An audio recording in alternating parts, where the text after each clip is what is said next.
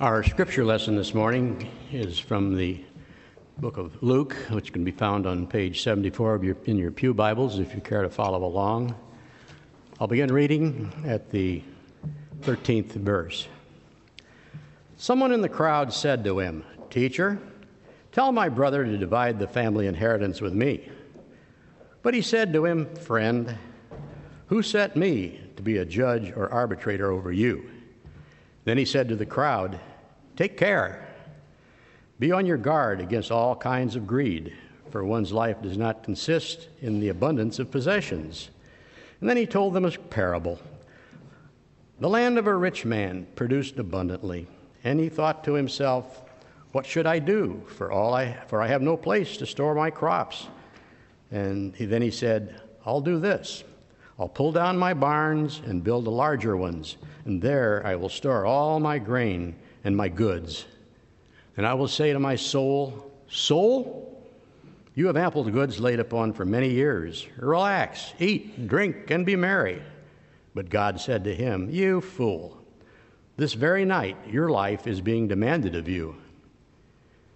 And the things that you've prepared, whose will they be?' So it is with those who store up treasures for themselves, but are not rich towards God." This is the word of God for you, the people of God. Thanks be to God. Thanks be to God. Thank you, John. Would you pray with me, please?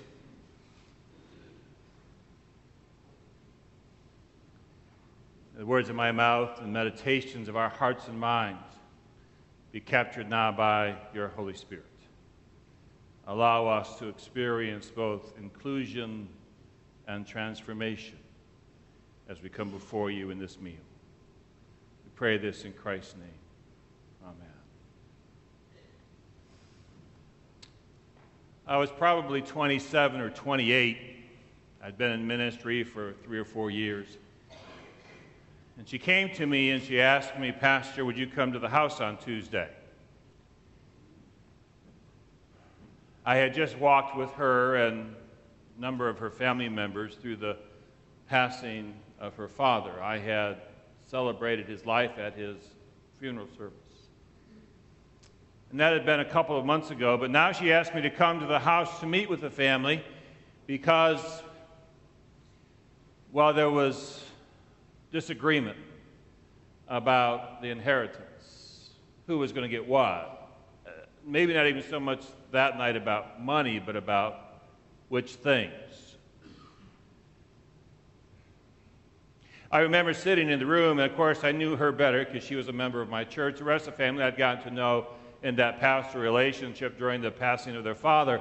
But the reality was, it wasn't a place of equal footing, equal authority, and it was a place where the room was filled with tension.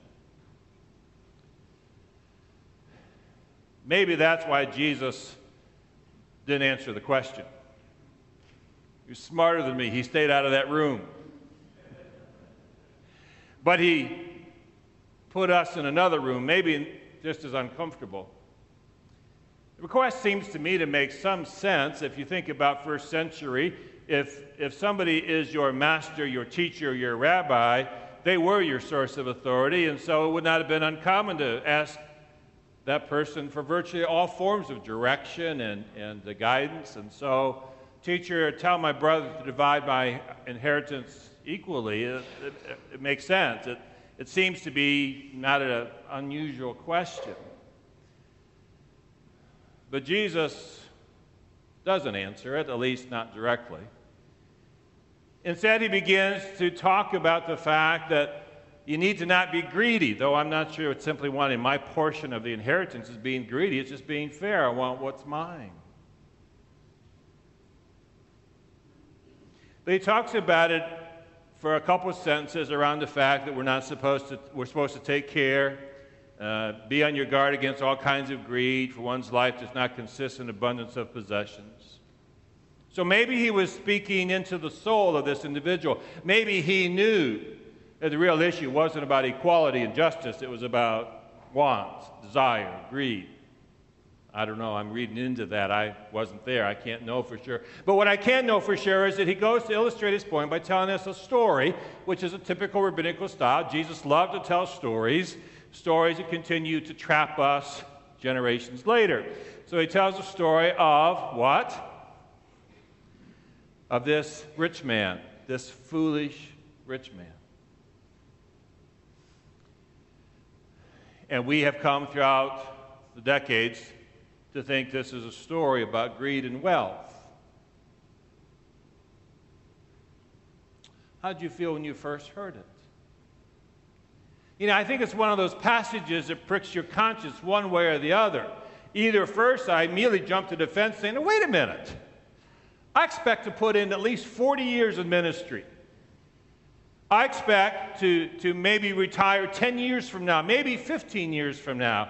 And during that time, I expect to put something in the pension plan. And yes, quite frankly, I am expecting a little inheritance. I want mom and dad to do whatever they want. But at the end of the day, you know, something's going to come my way, and maybe I can retire. And, you know, I mean, I have hopes and dreams. Do you? Right? Anybody else got a pension plan?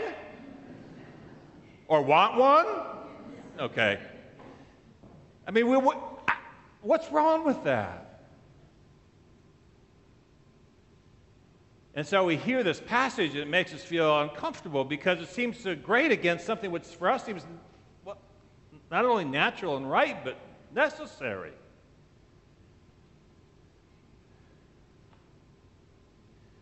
And the problem, of course, is that we knee-jerk to this story and don't really hear it because we don't want to hear it. Because either we're on that side where we have something or hope to have something, quite frankly, we don't want to be made to feel guilty about it, or we don't have anything and we don't think we're going to have anything, and we take the side, you know, Jesus sort of slapping the ones who have stuff. The reality is Jesus isn't talking about either at this place and moment. He tells a story about a guy who, well, you heard the story. He wants to build more barns and raise and have more crops, more stuff. You know about more stuff, right?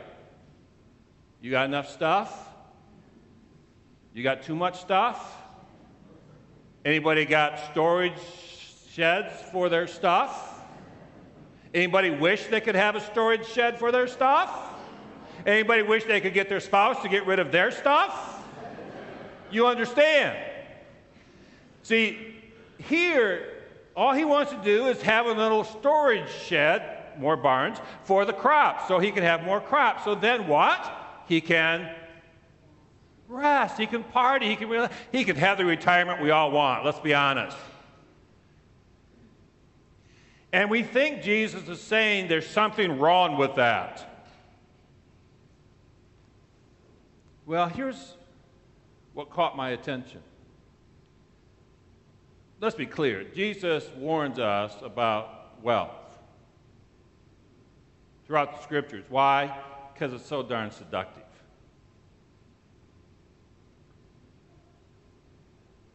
But it's not the wealth that's at issue here. It's about the perspective. I find it interesting. I think this is true. I think if I were rich, I would have a lot of friends. Right? Or I'd have a lot of people who want to be my friends. I'd have folks who want to talk to me all the time. I'd probably hire people to talk to me all the time and say the kinds of things that I want to talk about. But in this whole story, when he begins talking about the parable of this rich fool, his foolishness is not about his economic situation, it's about the fact he only talks to himself. Look at the Scripture. Who's in dialogue with this rich man? No one. He doesn't say, well, the wife and I would like to. He doesn't say, well, I hope maybe the kids and I. He doesn't say, well, in the context of my community, everything is a personal pronoun. My barns, my crops, my retirement, my ease, my wealth. Yeah, he's a fool. He somehow thinks if he has enough stuff, it'll help him forget about the fact he doesn't have anybody in his life. that he's connected to, that he's invested in, that his life being and possessions would impact.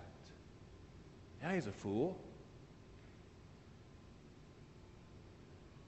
He is. St. Augustine said once that God gave us people to love and things to use. And sin happens when we confuse the two. When we love our things and use people. The consideration here is the fact that in this story, Jesus is warning those listeners and us here to understand it is never as simple as you're good if you're poor and you're bad if you're rich. It's never a simple thing to say, well, it's just because. It's always about this. It's about where are you with Christ and with others in the context of your life in every conversation, including issues of finance.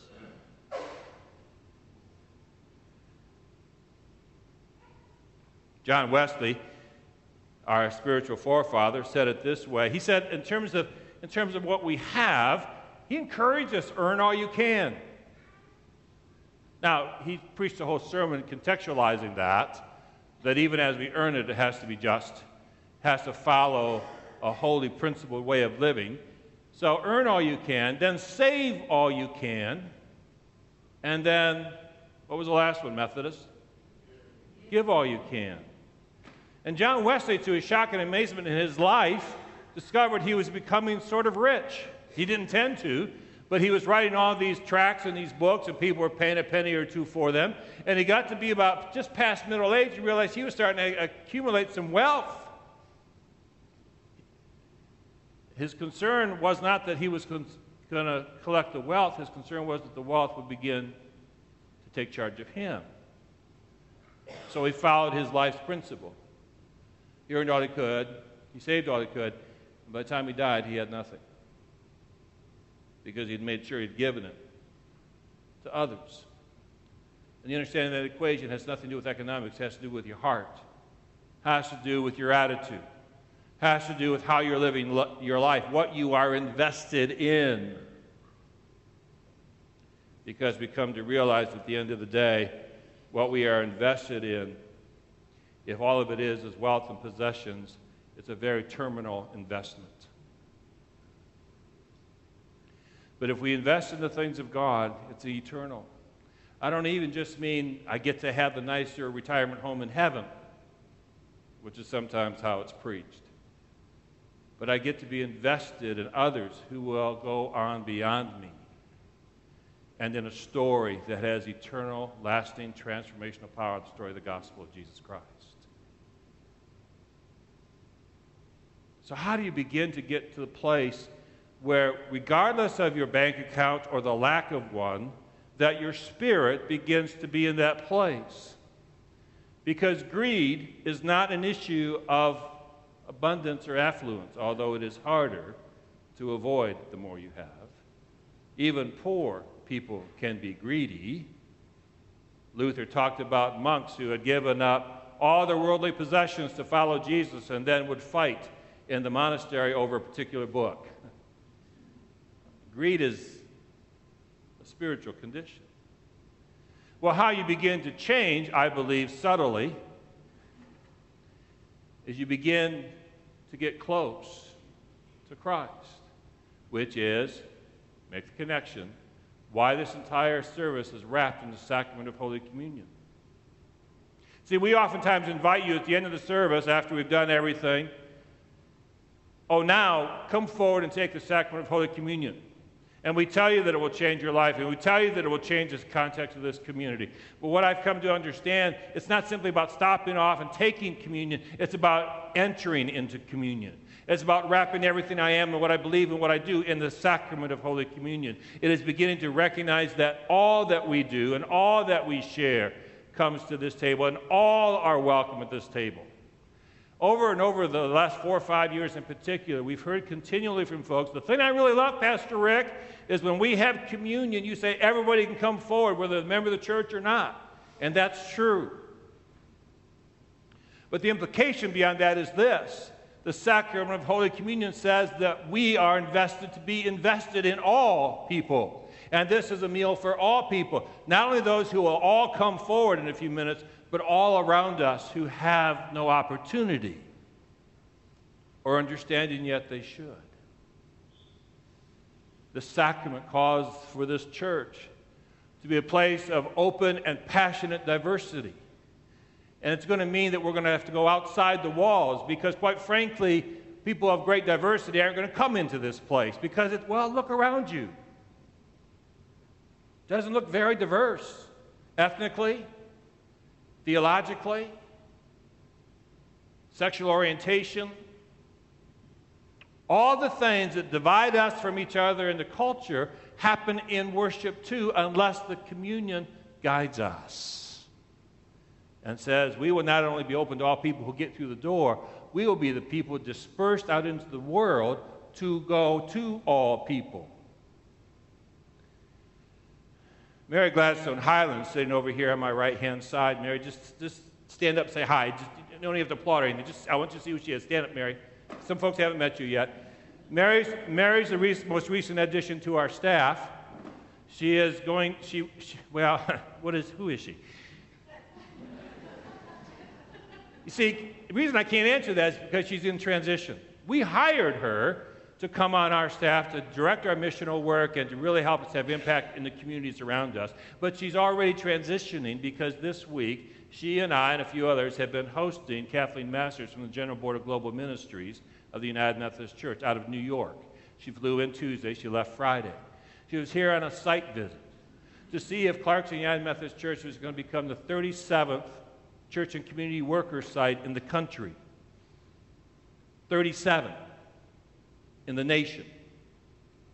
Now, the reason that matters is this, because most church and community worker sites are in places of, economic disadvantage, right? The majority of them are in, for example, West Virginia and the Appalachians, serving places of great poverty and assigned to places of great poverty. And so when we put in the application and said we want a CCW to come to Clarkston, the first reaction I keep getting is, really? And so Kathleen comes out this week to see why we would want a CCW worker, church and community worker. The reason? Well, it's pretty fast to understand. So a lot of this week it's been a site visit. So where have we taken her? Well, we take her to the places where this church goes. You took her through Pontiac, more of Pontiac than you thought you were going to go through, I guess, but you found your way out. I took her up to Flint, took her down Pasadena Avenue where my grandparents used to live, whose house I can't find anymore because it's torn down, burned out, and abandoned. And we took her around Clarkston. We took her around Clarkston and showed her places of poverty, both displayed and hidden. And she left going, you guys need a CCW. And we said yes. So I hope by the end of this month, 1st of September, we will be the 37th church and community worker site in the country. Mary will be our leader. She'll be an official employee of the General Board of Global Ministries, guiding mission work to connect us with the poor and disadvantaged and ethnically diverse and economically diverse communities around us so that we can be saved. You hear me? So we can be saved. So we can be transformed and changed as we walk alongside others who Christ is transforming and changing as well. Because I think that's what the gospel calls us to do. That's where we're going. Quite frankly, it's where we already are. Because Jesus said,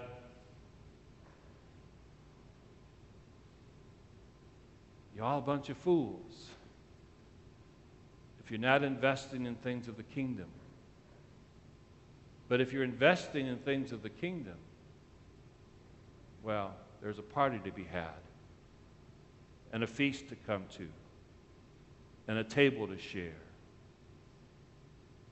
Today, all of you are welcome to come eat at it. And that's the good news for today.